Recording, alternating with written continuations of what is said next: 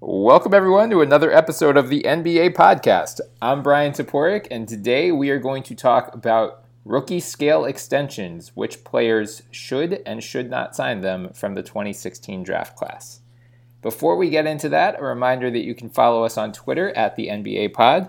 In our bio, you can find our Twitter handles, so give us a follow as well. You can also find us on iTunes and wherever else podcasts are found. On iTunes, please subscribe, download, leave some 5-star reviews.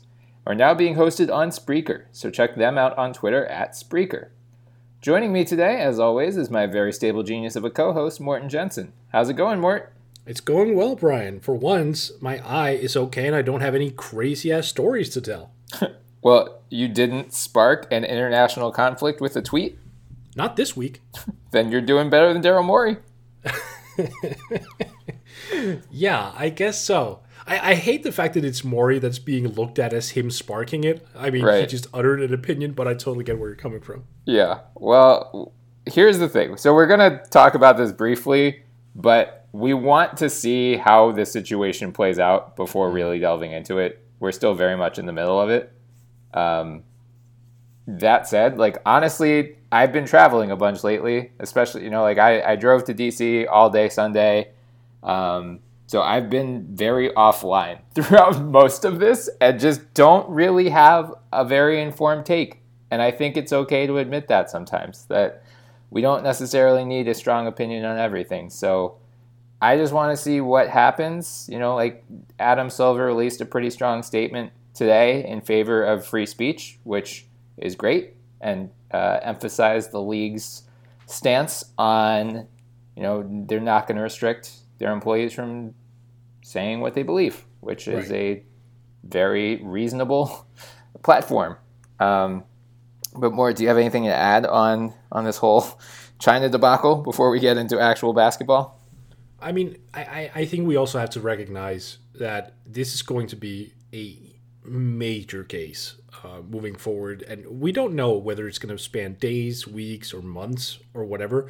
But this is going to fill a lot in a lot of columns and podcasts and articles. This is going to be a big, big topic for a long time.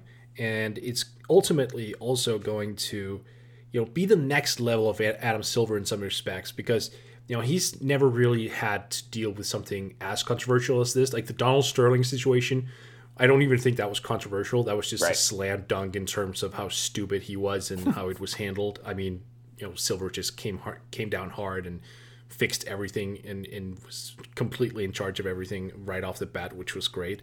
And I think it's weird that people are kind of circling in on Adam Silver in regards to, what he's saying about this situation, because he still works for the owners. And I think we need to kind of put that into context and perspective. Like, it's not Adam Silver going rogue, speaking on behalf of the NBA, in terms of his own opinion or him deciding over the NBA.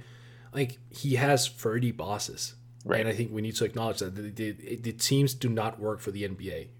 It's the other way around. Yeah, very, very true. And yeah, so we'll see how the situation develops. I mean, one of the interesting side plots is the potential effect it could have on next summer's salary cap. Yes. Because it sounds like Silver said there's already been an enormous financial impact. Now there are threats or they've already said they're not going to air preseason games in China. We'll see what happens with the regular season. I know the one big network broke off their deal with the Rockets, so that would have a big impact on the NBA's bottom line, which in turn would affect the salary cap for next summer. Again, it's super early. We're not going to speculate on how many millions of dollars it will shave off. That will come in time and we'll react to it in time. But we wanted to address it off the bat just to, we are aware that it is happening, but we're going to let this thing breathe before really going deep on it. And don't worry, China hasn't paid us off. Yet. Not yet, yes. Yeah. In the meantime, don't even joke about that. I know. Our mentions are going to be trash afterwards.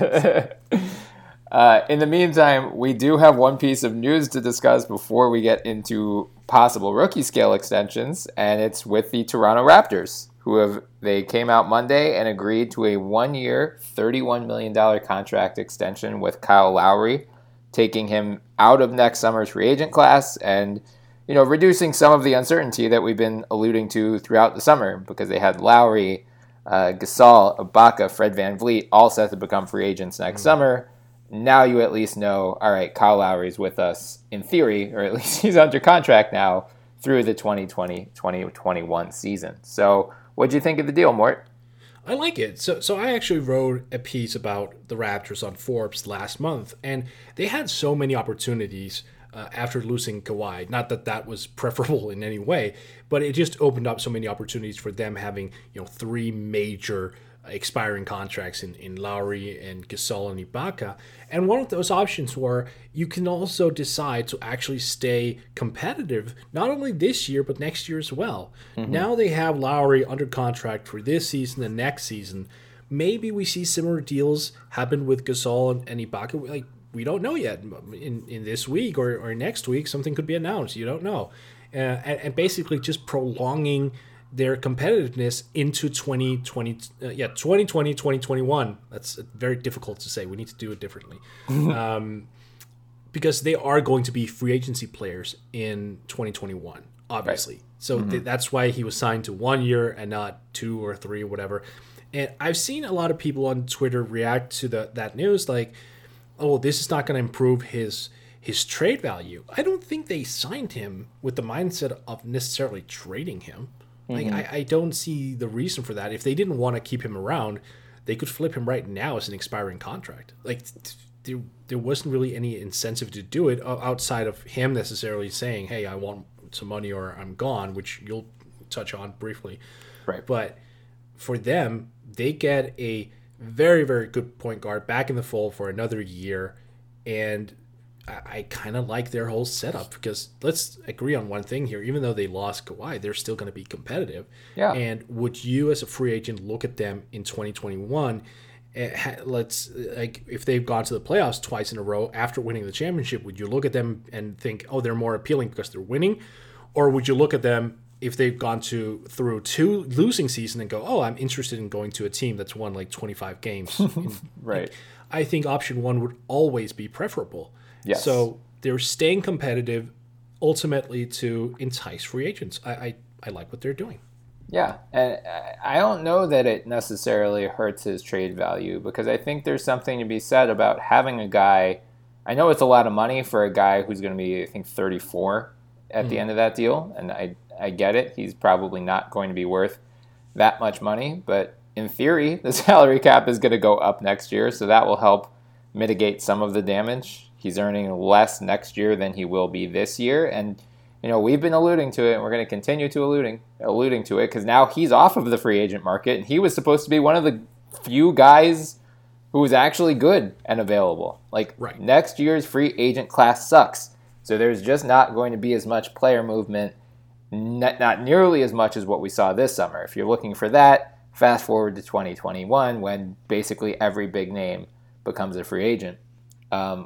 Lowry will now join that class, which may hurt his chances of getting a mega deal. Then again, he was going to be in his mid-30s. He was not going to get another mega deal probably. Right. But he's going to be closer to dust at that point. Right, exactly. But, I mean, it gives the Raptors now a nice 2-year window.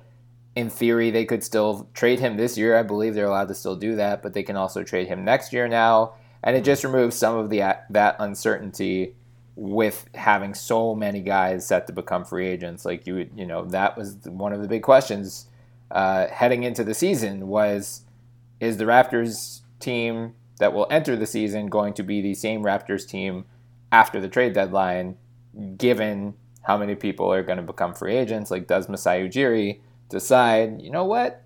Yeah, we could be the 6th seed, but we don't want to lose all of these players for nothing.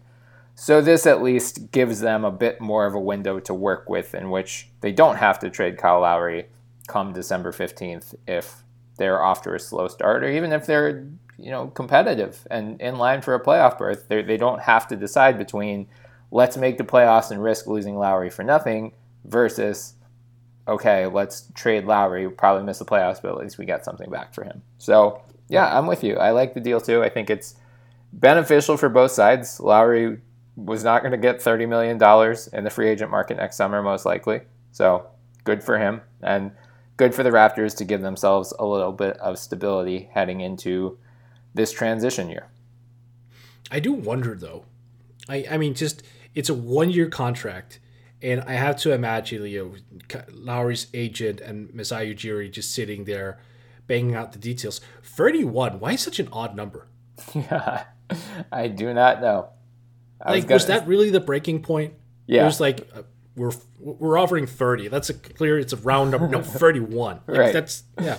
Right. Yeah, I do not know. But an interesting subplot of this is that, so Michael Grange of Sportsnet, after this came out, reported that if the Raptors were not going to give him an extension, he was prepared to hold out and try and force a deal to a destination of his choosing rather than allow the club to control the timing. So while we may, at least at first, have thought, oh, this is just the Raptors being altruistic, yeah, they might have been saving themselves from a giant headache come December anyway. Yeah, don't you have to be Anthony Davis or something to do that? I don't know. Maybe he will have set the stage for more of those horrible, like, trade me or I'm gonna fake an injury type situations. Hopefully not. Yeah. I mean, that would be hilarious, though, when it came to, like, 32-year-old point guards. Yeah, right. Sitting out. Right. Okay. Yeah. We just lost Kawhi. Like, yeah, we're good. We're not going to be great. So your sitting out is only going to help our our draft pick situation, if anything. Right. Exactly. Well, since we're on the Raptors more, let's go into rookie scale extensions. We talked about this guy already in our Atlantic Division preview, so we don't need to go too deep into him. But Pascal Siakam is probably, if we're talking about anyone who's going to sign a max contract extension this fall, he is the only guy who I think even has a remote chance of doing so. Right. And according to Shams Charania of The Athletic, he is seeking a maximum contract extension. Otherwise, he's preparing for a 2020 free agency market that would have him as a top player available. We said it at the time. I think that Jamal Murray max is about the worst thing that could have happened to the Raptors, just because Pascal Siakam can then go to the Raptors and say, look, I'm better than Jamal Murray right now, and I just contributed as the number 2 player to a championship team. Right. If that guy's getting the max, I absolutely deserve it. And Mort, I know you were pro max extension now, but with caveats. Yeah. Has your thinking changed at all? No. I look, here's the thing. I think that they should do it if he shows any signs of being frustrated about not getting it. Like, we saw how it affected both Kawhi and Gordon Hayward back in the day. Mm-hmm. Like, they did not appreciate going into restricted free agency. You could then argue at that point in time, Gordon Hayward he was not necessarily a max caliber player. Mm-hmm. Kawhi, on the other hand, was, and for the fact that he went into restricted free agency, that kind of annoyed him. Right. So you also have to take the players' needs and asks into consideration here, I think, because would you rather risk having Pascal Siakam go into restricted free agency and him having, be pissed off at you, or maybe even taking the qualifying offer just as a sort of vendetta move, and then lose him for nothing the year following? Or do you give him the money now and go, okay, we know that he has a low cap hold that we could have used next summer, but hey, we have a satisfied star, and that's most important. Like, there are just nuances to this that I think are necessary to include in all of this. But obviously, if Siakam shows any signs of being willing to wait until summer, go for it. Wait until the summer, because his cap hold was, what do we figure out, was $7 million? Yeah, which is just ridiculously low. So if he's all aboard that plan, go for it. If not, sign him. Yeah, because his cap hold would be $7 million based on the current projected salary cap of $116 million. Again, that may change. Who knows? But based on that projection, his max starting salary, I believe, is in the ballpark of like $29.5 million. So, yeah, it's a $22 million plus difference in terms of keeping his cap hold, using your money elsewhere and then re-signing him versus just giving him the extension now.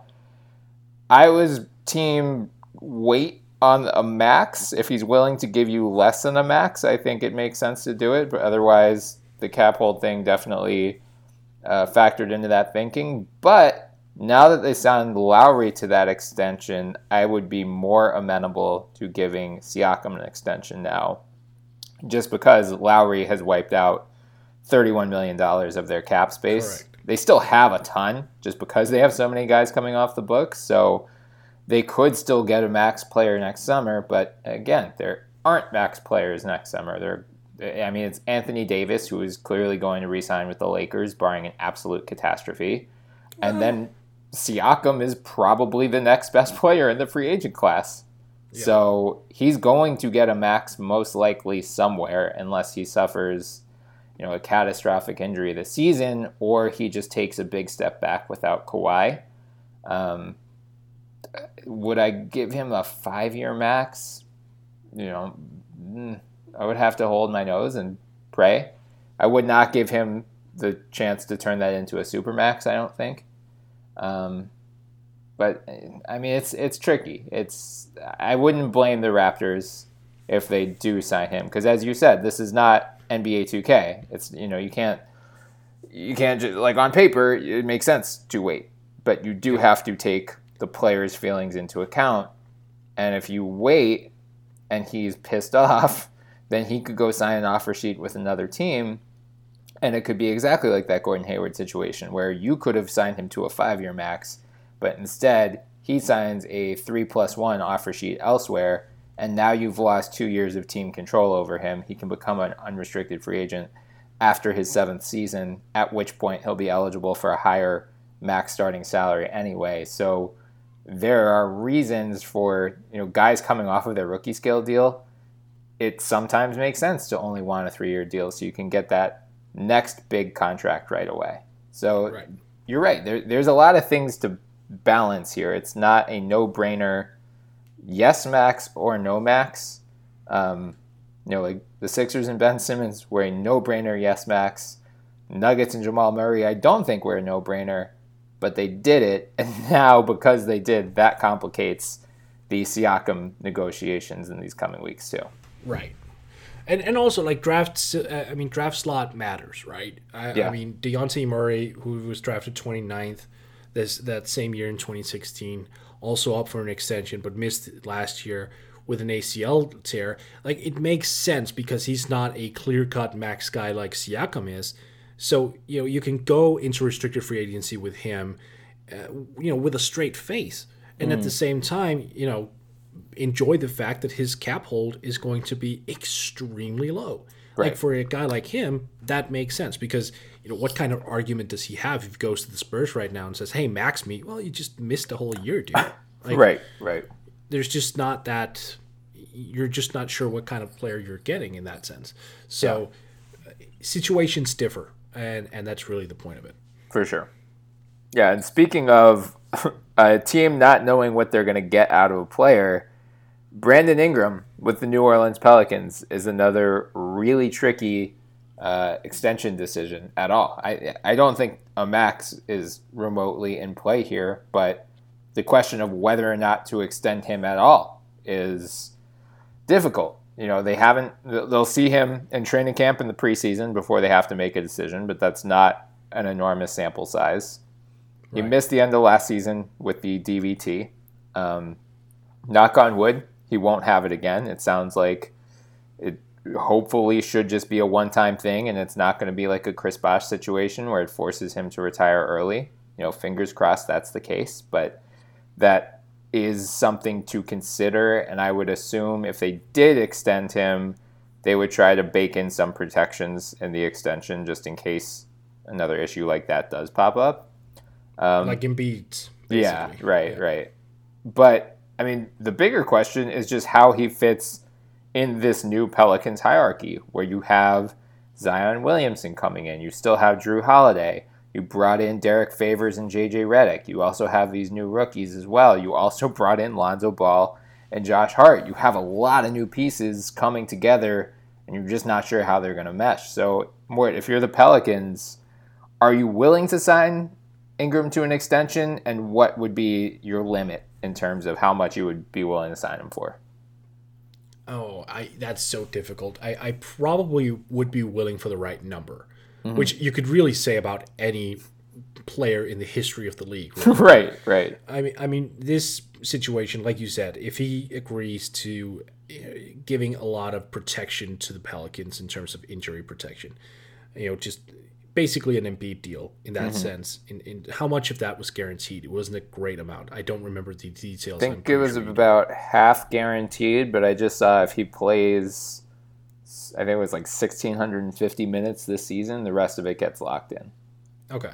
But, I mean, something along those lines, then I would be interested because of all the players you mentioned, in New Orleans and new players and all that, none of them are really traditional threes. Mm-hmm. He is a legit wing. And in today's NBA, having a legit wing who can get you 18 points, 5 rebounds, and 3 assists a game while also gets to the line a ton, that's something. It's not nothing. What he needs to do is just hit more threes and take more threes. Let's start with that. And prove that he can play healthy because he's only had one fully healthy season. That was his rookie year, played 79 games. Otherwise, it's been 59 and then 52. So, there are absolutely some concerns there. I would rather go into restricted free agency with him because I think teams are going to be a little bit scared off of that whole situation. I do think that could benefit New Orleans. But if he comes out and has a killer year, that mindset could change. And again, as we know, it only takes one team, right? It always just takes one team to see the stars in their eyes and go, oh yeah, this dude, he's like full max ready, like the Knicks, right? Just one guy. And so it really depends on the situation. If he has like a so-so year, I wouldn't mind just having him go into restricted free agency. But that's the thing, you have to make that decision up front. You have to go into it blindly. Like this is one of those Andy Bailey blind stats polls on Twitter. You just don't know. So if the number is reasonable and you ask me what that number would be, that's a good question. I genuinely have no idea. What do you think? Like $12 million a year? I think he would look at LeVert. He got the 3-year 52.5. Right. I would guess he would look at that as his floor. And at that point, I would maybe be willing to match that. I don't know that I would go much higher. Yeah, no, I wouldn't go higher than that. Yeah. I wouldn't because here's the thing. With LeVert, his injuries were, with bones and ankles and whatnot. This is more like, I mean, when you have, was it blood clots? That's just so much more severe. Yeah. So even if you agree that only half of it theoretically would be guaranteed, it's still a substantial amount of money you would have to pay him ultimately if it ends up going bad. Yeah, and that was the problem with the Pelicans when they built around Anthony Davis kept handing out bad money. And that's what ultimately hamstrung them. Like they had the Omer Asik deal that really crippled their cap space for a long time. They need to avoid any potential landmines like that as they're entering this new era, with the new GM. So you don't want to hold the past regime's sins against David Griffin because so far what David Griffin has done has been a masterclass. He's done everything you could possibly do to get the Zion Williamson era off on the right foot. But that said, I mean, I think you're right that teams would possibly be scared off of Ingram in restricted free agency. Just in general, teams are scared off in restricted free agency unless there's a no-brainer max guy like, Siakam potentially could be. And because the free agent class is so crappy next year, and, who knows, again, with the salary cap, where it's going to come in. But teams may decide, knowing in 2021 that the likes of LeBron and Giannis and Blake Griffin and Paul George and Kawhi, all of those guys could become free agents. They may decide to save their bullets for that summer. Like, there might just not be many teams out there next year trying to land big fish. Now, Right. maybe a young team like an Atlanta or a Memphis sees Brandon Ingram and says, you know what? We got cap space to burn. Why not? Like, let's bring in someone on the same timeline as our young guys and let's get them to continue to grow together. So that's a possibility. And as you said, a team like the Knicks is always lurking as a possible threat to throw a bloated offer sheet their way. But yeah, I mean, Can I just ask, would you be willing to trade Ingram to avoid this mess? That's interesting. I mean, much like you said, it depends on what price he gets. Like, it depends on what you could get back for him. I don't think it's totally unreasonable, but you did bring up a fair point that he's one of their only legitimate wings on the roster, and that's been a problem for years. Yeah. Yeah, like you don't switch Lonzo or Josh Hart up there. Like you can't. No, it's like each one more is about it. Otherwise, because Darius Miller is now out with I think it was the Achilles he suffered, or ACL. Yeah. I think it was the Achilles. And I saw somewhere that listed each one more as a power forward. Oh, that's creative. Okay. But that just speaks to the larger issue, right? They really don't have those long wing players. Right. I think Ingram is probably one of the most difficult players to project right now. Yeah. Because his injury history is so specific. Like, had he not developed blood clots and had everything just been like, an ankle or a wrist injury or whatever, something that you can look at and isolate and go, oh, okay, that's an isolated incident. That's just a freak thing. And I'd feel a lot better going into negotiations and say, you know what, we want you long term. Mm-hmm. But I mean, you could look at it and you could look at Bosch, like you mentioned, like that's a situation that unfolded and now he's retired. Right. I mean, that is scary stuff. And, the Pelicans need to be aware of that. And they are, which is why they're not going to engage in contract extension talk, I think. Right. I mean, even setting the health stuff aside, I think just with so many new pieces coming in this offseason, it almost may make sense to wait on an extension to see where Ingram fits in that hierarchy, because it's not like the Lakers last year where he was the clear number 2 or should have been the clear number 2 scoring option. Like, they have Zion and Drew, who are the clear 1 and 2 in some order. JJ Redick's going to get 15 either off the bench or in the starting lineup just as that shooter. Derek Favors is a very good, in terms of like per minute production, a very potent scorer in his own right, and he's going to be playing center, which is where he's better suited to play these days. So Ingram might fall a little bit in the pecking order. And, for the Pelicans' perspective, you might use that to your advantage. Like, Ingram might have a great season, but his numbers might be less than they were in LA just because there are so many more mouths to feed. Yeah, so I agree with you on that. In theory, the thing is, agents are getting wiser. Mm-hmm. So they know that if the raw stats look down, but the advanced metrics look amazing, they'll point that out. That's true. That's very true. Yeah, I mean, I think you're right that Ingram is probably the trickiest of any player, just given the health concerns and him going to a new team where, the other guys who we're going to discuss, their teams all at least know what they look like in that uniform. Yeah. So they have at least some sample size to draw upon, whereas Ingram and the Pelicans, it's like, all right, you get training camp and the preseason and good luck. Right. Exactly.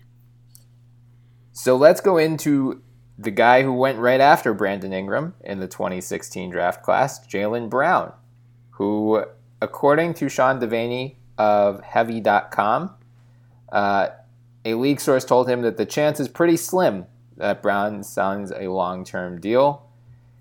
There's just not a huge history of Danny Ainge agreeing to extensions off of rookie scale deals with guys in the past. So tends to be how he operates. He just doesn't, he lets players set their market in restricted free agency, and he either does or does not match. But more, if you were Ainge and if you were willing to sign Jaylen to an extension, where would be your limit for him? So the thing about Brown is there's still the inconsistency factor. Mm-hmm. Like, defensively, I think that's probably where he's the most ready and most accomplished. But even then, like you have games where he just really doesn't connect on that end, and offensively, that's the big swing. Um, I'm not sure what you would pay him as of right now. I'm fully on board with waiting until the summer because I think he's one of those guys that's going into this year with prove it with a Yeah. prove it mentality from his team. You need to prove to us that you're a long term piece. I'm not sure that Brown is a fully fledged full time starter moving forward. I don't Interesting. think he's shown. I don't think he's shown enough yet. Hey, I mean, we saw last year he only started 25 games. Yeah. I mean, so I think that concern is there again. I think ultimately he is going to start this year, but I mean, Boston also lost a ton of talent, so that may have been off necessity. But he doesn't project to be a particularly good shooter, and he's more of like an energy player, defensive minded guy, not particularly efficient. So that number is not going to be tremendous. You mentioned the Karis LeVert deal previously. That seems about fair because while LeVert is a much better offensive player, Brown is significantly better defensively. So you can call them somewhat equal players, just with different strengths. Yeah. That's probably where I'm at. The thing is, though, and that's what's interesting. Like, it wouldn't surprise me either that Brown comes out this season and just tears it up. Like, he may not Right. ever be a 40% knockdown shooter and a guy who can shoot 85 from the line and all that, but he can be a game-changing defender who can put the ball on the floor, who can attack the rim and all that. But he can put it all together. Like, the package is there. It's just about him doing it on a night-to-night basis. Yeah. So you're thinking somewhere in like the 4 year, $70 to $75 million range. Yeah, I think that would be my max. Yeah, I'm right on board with that. Because yeah, I figured, less than what Zach LaVine got from the Kings, and then the Bulls matched. Again, this is all theoretical because it sounds like Brown and the Celtics aren't really even close to a potential extension, and it sounds like they're just not going to get there. So, Ainge is going to let him test the market next summer. Whether that works out or not, we will see. I'm with you in thinking, yeah, this is a big prove it year for Brown because, as you mentioned, last year he got a demotion basically after helping to guide the Celtics within one game of the finals the previous year, and part of that was because Brad Stevens was trying to get Gordon Hayward going, and he, based on his level of play, you could argue that Brown should have been starting over Gordon throughout all of last year. But that, unfortunately, it was a 6 starting caliber players, 5 starting spots problem, which the Celtics have this year as well, as we talked about in the Atlantic Division preview with, Kemba's going to start, Tatum's going to start, Cantor's going to start because they need a center. Other than that, you have Marcus Smart, Gordon Hayward, Jaylen Brown. One of those guys, by necessity, has to come off the bench. You and I agreed that it should be Smart coming off the bench, at least to start the season, and we'll see what happens from there. But yeah, I mean, if you're the Celtics, you want to see the version of Brown that came out in those 2017-18 playoffs where he and Tatum looked like the future of the franchise, potential future multi-time All-Stars. You don't want to see the guy who took a step back last year. And, hopefully that was just the conflict with Kyrie might have had a really negative effect on Brown in particular. And if you're the Celtics, you're hoping Kemba just has such a positive effect in the locker room and on the court. He's willing to defer more to the young guys, and maybe that makes a huge difference. But yeah, I'm with you. I don't think Brown is consistent enough yet to get more than 470 sounds about right to me. But he's a guy where if he has a big year, next summer I could definitely see him getting more than that. Yeah, like he's in a Jimmy Butler situation. Yeah, Like Jimmy Butler only came alive like in his 4th year. Like he declined a 4-year contract extension for $50 million. Mm-hmm. And then he turned it on and became an all-star, and he signed a max Right. after his 4th year.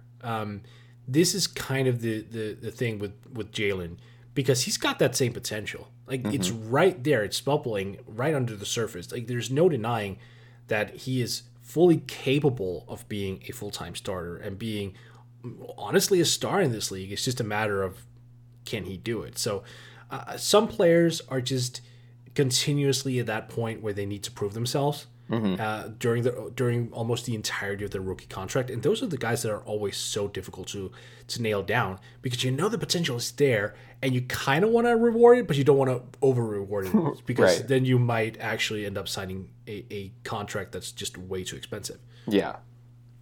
Now, you mentioned with Ingram, would you possibly trade him to avoid having to make this decision next summer? What about Brown and the Celtics? No, no, not Brown, because Brown, I think, is at least consistent in terms of showing up and being healthy. Like he played 78, 70, and 74 games over the first 3 years. Like he's reliable, he's dependable. There is a defensive baseline that I think will always be there, and which I think is already very, very good. It just needs to be refined a little bit more, and he needs to figure out what type of offensive player he wants to become. The defense, I think, is really on the right path. Yeah. So there is a baseline that I can count on, and that is reliable. Yep.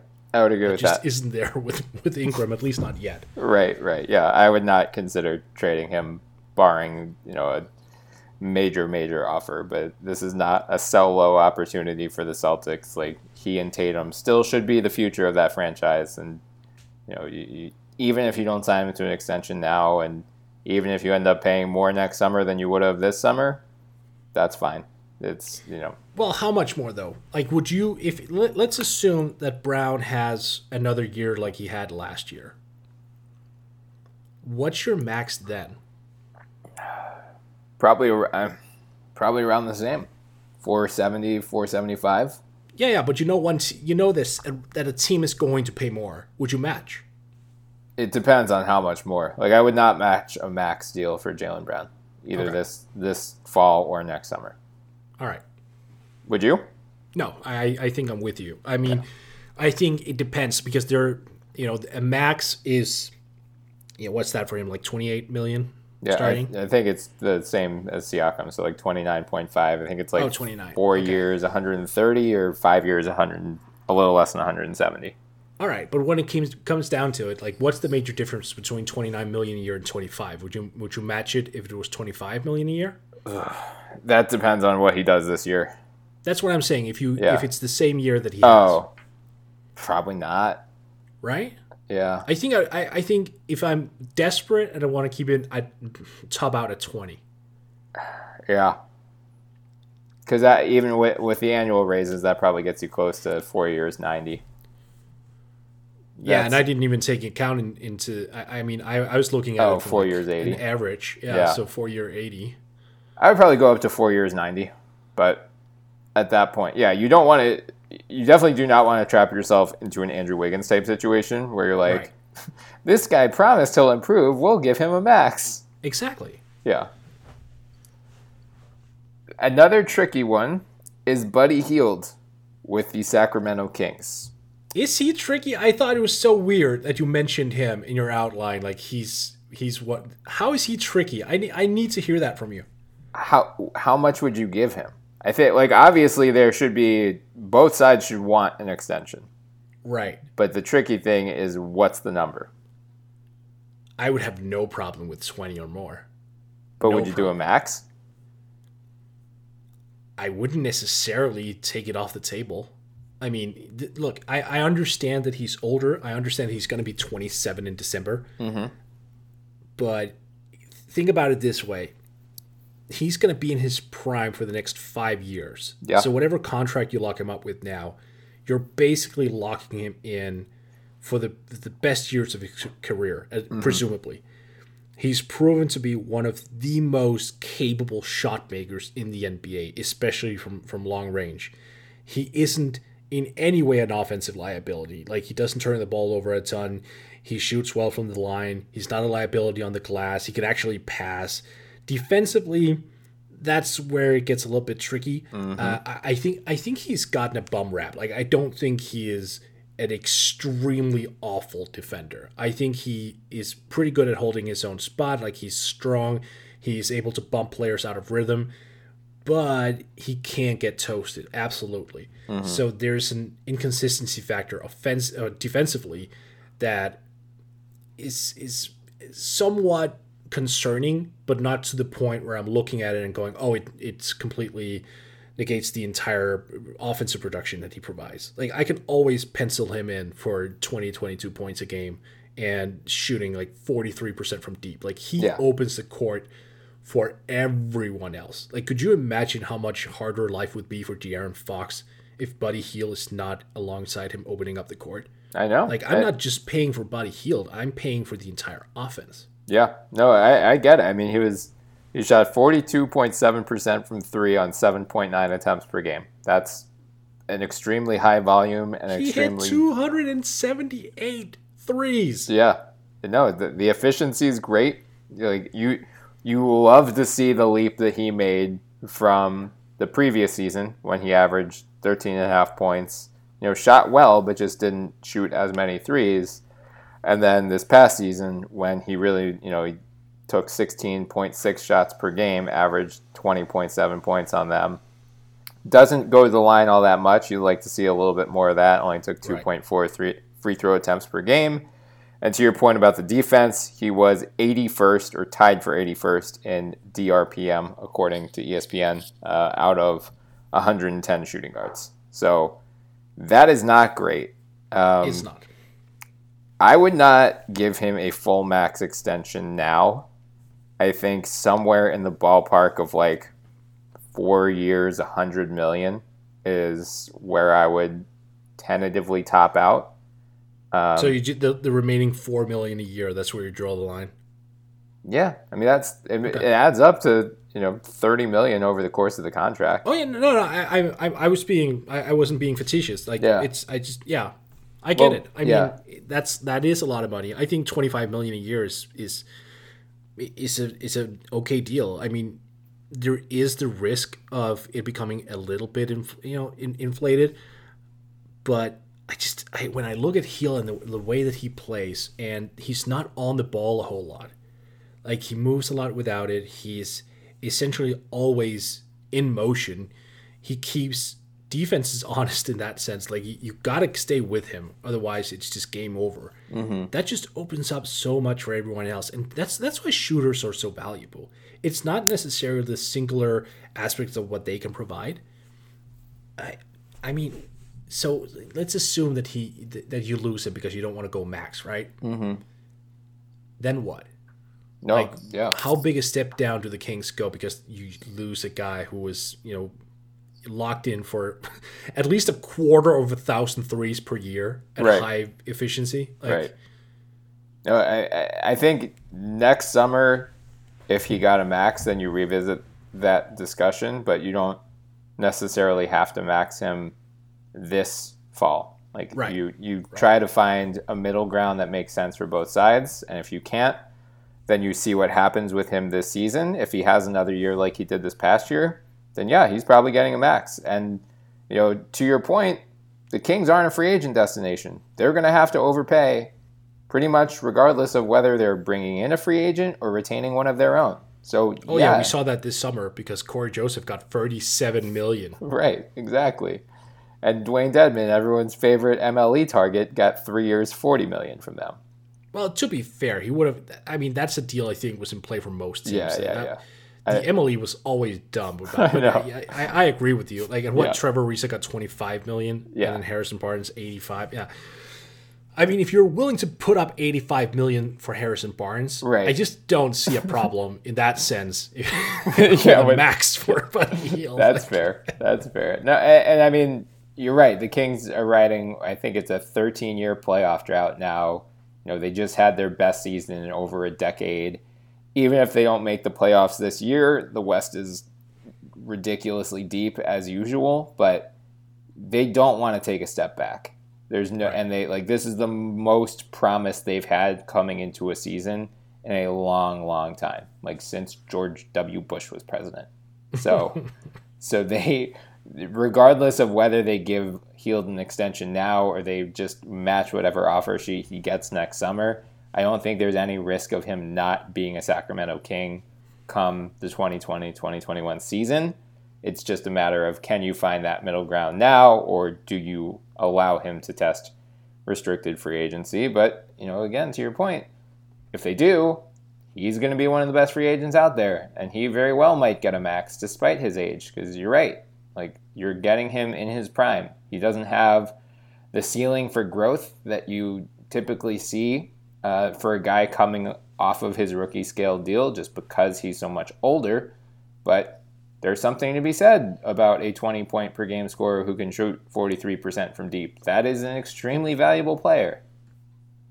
Yeah, and I mean, look, I get that the age factor that we brought up already does relate to his potential, but he made a significant jump last year in terms of volume and efficiency. So, I mean, there's nothing to suggest that he can't refine his game even more. Mm-hmm. Yeah. At which point I would feel a lot more comfortable handing him more money. Right, for sure. I think one of the last, the guys who I think are realistic extension candidates, we'll get into a couple others as well, but Domantas Sabonis in Indiana. Yeah. Again, we talked about this during the Central preview, so it really comes down to how much you believe in the Sabonis-Miles Turner pairing, and if you think that combination can work, and it looked really good in that first preseason game, so promising steps already. If you think that duo is viable, you're probably extending him. If you want to see more out of him and see how he fits with Turner in a bigger sample size, you're not extending him. But more, if you are taking over the Pacers for a day and you're trying to negotiate an extension with Sabonis, where do you land on where's your upper level here? I mean, look, there's no doubt that this guy is insanely productive. We talked about him all of last year. Mm-hmm. And he's also proven to just get so much better from year to year. I mean, look, in a 2-year difference, he jumped almost 20 percentage points on his field goal percentage. Mm-hmm. That's amazing. And his raw stats went with it. Like, he's extremely productive on a per minute basis, and he's only 23. Defensively, he's not great because he doesn't have a long reach and he's not, quick-footed. So that's where the limitation comes in. Mm-hmm. A Buddy Hield type contract of the one we constructed earlier. Mm-hmm. I mean, I would love that, but there's also the element of big men not getting as much money anymore because they're just apparently not that valuable. Now, I personally don't necessarily agree with all that. I think there were some gems this year. I mean, Richaun Holmes for $5 million a year, ironically, with the Kings. Mm-hmm. I think that's a great deal. I think that he could easily be worth much more than that. But a guy like Sabonis who can pass, rebound, score efficiently as well, get to the line, and just produce in whatever manner, I think that's just so crucial, man. So my highest point there would probably be 20 a year. Mm-hmm. And a more realistic thing would be somewhere in the 17, 18 million range. Somewhere around Jonas Valanciunas, I think. Yeah. Well, Miles Turner signed the 4-year, $80 million extension last year with $72 million guaranteed. So I'm guessing that gives both sides a baseline to negotiate this thing. I don't think the Pacers would want to go much higher than that, if at all. And I don't think Sabonis would want to go much lower than that, if at all. So, yeah, somewhere in that 4-year, $70 to $80 million range. If you're going into the higher end, if you're going to that $80 million, you're probably going to try to bake in some bonuses, much like Turner. So, it's not fully guaranteed. Right. And again, it just comes down to how much you believe in that pairing moving forward. If you think they're a viable combination together, then yeah, you're probably extending him. And if you want, I wouldn't blame the Pacers for wanting to see more out of them, because I think they only played like 500 or 600 minutes together last year. So we really don't have an enormous sample size. And now you bring in all these new pieces this summer, Malcolm Brogdon, Jeremy Lamb, TJ Warren. You still don't know what Victor Oladipo is coming back or what he's going to look like when he comes back. There's a lot of uncertainty hanging over this Pacers team, for a team that went, made it to the playoffs, won 48 games last year. Probably could have made it even further had Oladipo not gotten hurt. Like, there's a lot to like about this Pacers team, and a lot for them to feel good about moving forward. But, now you have Oladipo signed to I think he's at least got a year or two left on his deal. You have Turner signed to a multi-year deal. You have Brogdon signed to a multi-year deal. Mm-hmm. If you lock in on Sabonis too, that is your core moving forward. How good do you feel about that? How high is your ceiling? That's a playoff team for sure, but are they challenging Milwaukee, Philly, Brooklyn once Kevin Durant comes back?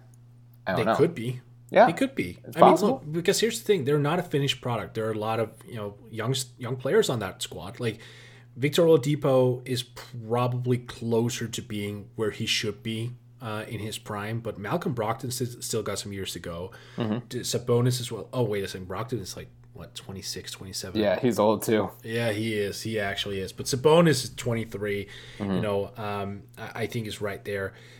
But you're right. That is a core that's very prime-ish because Lamb is 26, J.J. Warren 25, 26 as well. Yeah, somewhere. Yeah, you're right. So actually, it's only Sabonis and Miles Turner you really look at as pieces who need to develop further. The thing is, this is where this is my perspective here. So Sabonis and Turner, I kind of look at those guys as they need each other because Sabonis, while not being a great defensive presence, does all the things that Turner really does. Like he play makes, he is aggressive when it comes to scoring the ball. Like he's actively a shot taker, and he's forcing the issue. Whereas Turner is more laid back, but a great defender who can cover basically the entire court whenever it's within 15 feet. So, whoever you choose, if you are forced to choose, it's going to come with severe consequences. Right, for sure. Yeah, if it wouldn't surprise me if the Pacers don't sign him to an extension and let him test the market. But once they made all their signings this summer, I know they said they were making a Sabonis extension a priority. So I also wouldn't be surprised to see him get a deal. I just don't think it's going to be. I think that Miles Turner deal is a nice blueprint for what he should expect. Like if he's thinking anywhere near a max, Pacers should absolutely say, all right, prove it this year, and then go test restricted free agency where you're definitely not getting that offer. I can tell you something about Sabonis, and this is not me reporting anything. This is I have a friend who knows a lot about European basketball and who's got some connections, and he said he's heard. So this is like. He heard something provided to me, and so this is second or third hand. But basically, Sabonis is on the radar at Barcelona. Like they signed Nico. Yeah, they signed Nico and Alex Abrinas. Like Barcelona wants to be a European powerhouse, like major powerhouse. Wow. And they managed in getting Nico there, and Nico was looking at a deal in the $12 million range annually. In the NBA, at least. I thought it was like 3 years, 45 from Utah, right? Something like that. Oh yeah, something like that. That's even better. So, I'm not saying that's gonna happen, but that would be a fun wrinkle. Like if Sabonis goes to FC Barcelona, that would be. Oh man, that would be wild. That would be an NBA team. Like let's be real. That would be an NBA team in Spain. Yeah, that'd be really interesting. There you go. Another thing for the Pacers to consider in these extension discussions. Let's wrap up. We're not going to go through every single player in the draft class because, if we didn't hit on these guys, like Dragan Bender is not getting an extension. Chris Dunn, who the Bulls tried to push away all summer, is not getting an extension. There are a couple other names that we want to touch on briefly. Wade Baldwin. Here, let's go. Yeah, right. One is Malik Beasley in Denver. If you're Denver, would you entertain the idea of an extension, and where would you go with him? They already did. They offered him 3 years and $30 million, and he declined. Would you go any higher? Yes, Okay. I would. But here's the thing: I really like Malik Beasley. Yeah. I am incredibly high on Malik Beasley. I think ultimately what it comes down to there is what happens with Will Barton. If Will Barton has another year like last year, he's clearly not going to be the long-term answer at the 3. You could argue that Michael Porter Jr. is going to be the small forward then moving forward, but at 6'10" and with back issues and all that, I think it would be probably more beneficial to put him at the 4. So I think you need a sort of 2-3 combo guard or wing who can play the 3. And that's Beasley. He can stretch the floor. He's an aggressive scorer. He's very athletic as well. So I wouldn't necessarily hate the idea of going fairly high when it comes to Beasley. But then you would also have to make a decision, because if Will Barton bounces back, then he's a better all-around player and not like the aggressive shot taker that Beasley is. But ultimately, I love his talent, and I think it would behoove Denver to keep him and basically find an argument and find a way to keep him, even if it comes at the expense of others. Yeah, I think you're right that it hinges on Barton. But I also think, Jeremy Grant is a unrestricted free agent next summer. They're just going to have a lot of money tied up. Yeah. Jamal Murray's extension kicks in next year. Jokic's extension starts this year. Gary Harris is also on his extension. So, you've got those 3 guys locked up to long-term deals already. If Grant is as good in Denver as we think he's going to be, he's going to get a significant raise. He's making $9.3 million this year. You can almost assume that will probably close to double, if not more. Michael Porter Jr. still got some time left on his rookie deal, so that's not a huge concern. But, Monte Morris only has 2 years left on his deal as well. So just a lot of names to juggle, a lot of pieces to sort out there. But, yeah, I would agree that I would be willing to go a little higher than that for Beasley, but otherwise I think you just let him test the market next summer and see. I'm not advocating $20 million a year here. Yeah. But if a team out there next summer, and some team will, let's say 4 years, 60, so $15 million on average. Like, I get it for Denver specifically, that would be steep. Yeah. But I'd probably do it. Look at his age. He's going to be 23 in November, but even so, he's very young. He's a dynamic shooter. And again, you need shooting. You need so much shooting. And he shot 40% from 3 last year on extremely high volume. Like, he launched 5 a game in 23 minutes. Like, that is Buddy Hield-esque, to be honest with you, just in a lower role, right? Or a lesser role. So if he's given the minutes and you can space the floor for Murray and Harris and Jokic and Michael Porter Jr., like, that is an extremely potent offensive unit. I know it is already, but my goodness. Yeah, and another factor is, we've been saying Denver is due for a consolidation trade. If Gary Harris is involved in said consolidation trade, suddenly you have a hole at the 2-guard spot, and Malik Beasley could potentially fill that hole. So, for sure. Yeah.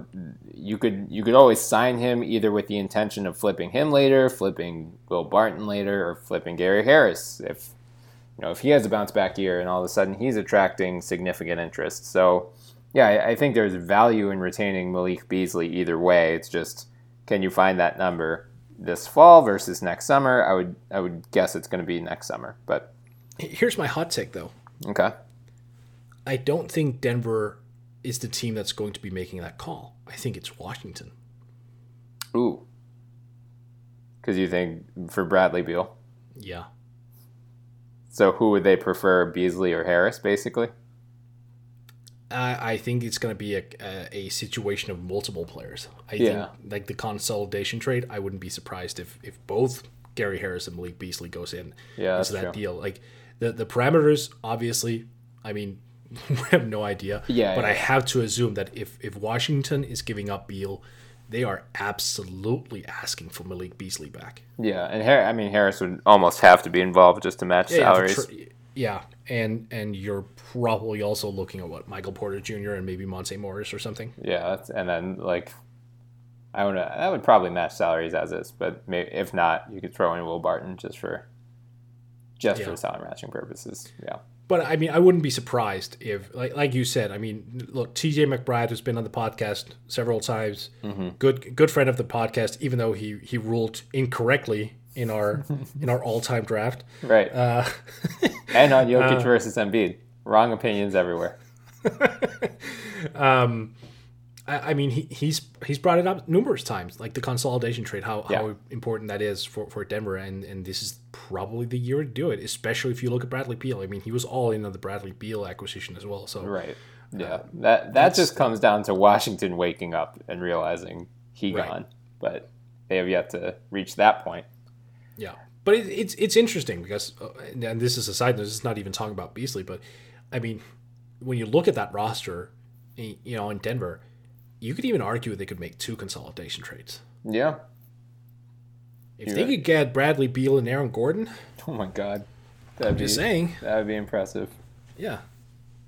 Let's talk about 2 Spurs briefly. One, DeJounte Murray, who is coming off of the torn ACL. You mentioned him earlier. Yeah. I feel like it's probably just you want to see how he comes back from that. I mean, he's probably going to get a decent payday next summer if he's as good as we think he's going to be, but that uncertainty probably knocks out the possibility of an extension. You agree? I would. And also, like I mentioned before, like that cap hold is going to be so low. Very low, yeah. So that's a tremendous asset for them. But for sure. If they then, decide to spend it on a bunch more veterans or try for another Morris twin, I mean, just don't. Or a DeMar DeRozan extension. Yeah, I'm not behind that. I know Dave DeFore, who we had on, was for it, but I'm not there. Yeah, I'm really not. The other guy who is up, Jakob Poeltl. Yeah. No. yeah. I mean, look, I actually like Jakob Poeltl. Yeah. I think he was really discovering something in his second year in Toronto, and then he was a part-time starter last year in San Antonio. I think he needs to just do a little bit more. Yep. I don't want to say he's stagnated because I think he looked better defensively last year. I think he looked better on the glass. Like he looked more of a traditional center. But then you also have to ask the question: Does he have to be a traditional center? Because in that case, like, what's the point? Right. Yeah. I agree that you need to see more out of him before you find a deal that's going to make, unless he's just willing to take a total bargain. But yeah, I would guess it's going to be hard to find a price point that makes sense for both sides. So let's end on, well, I guess Dario Saric is another guy. He was not in the 2016 draft class. He was actually 2014, but because he did come over, despite all of Philly media saying he was never coming over, he came over 2 years later, so he is now part of this class. But because he's in Phoenix, and it's a similar thing with Brandon Ingram, minus the health concerns, but they have yet to see very much out of him. Training camp, preseason, that's it. I'm guessing they're going to wait on him for next summer as well. I probably would. Yeah. So I would say this: if I would have felt more confident if he had duplicated what he did in his second year last year. Yeah. He was just very sad all of last year. I think you literally sad. Yeah. Yes. Like he did not want to go to Minnesota, and you could see it on his face for the entire season. Yeah. I mean, his statistical decline was significant. Yeah. And also, I mean, to some extent, here's the thing about Saric, right? Like, I don't think he's ever been used accurately. I'm not saying Philly necessarily used him wrong, but I don't think Philly realized the full extent of what he can do. Like, this dude can handle the ball. He can initiate the offense. Like, there's an Hedo Turkoglu element to him that has not been explored yet. Yeah, I think he was a not perfect fit next to Simmons and Embiid, so you were never really going to get the most out of him in Philly. Right.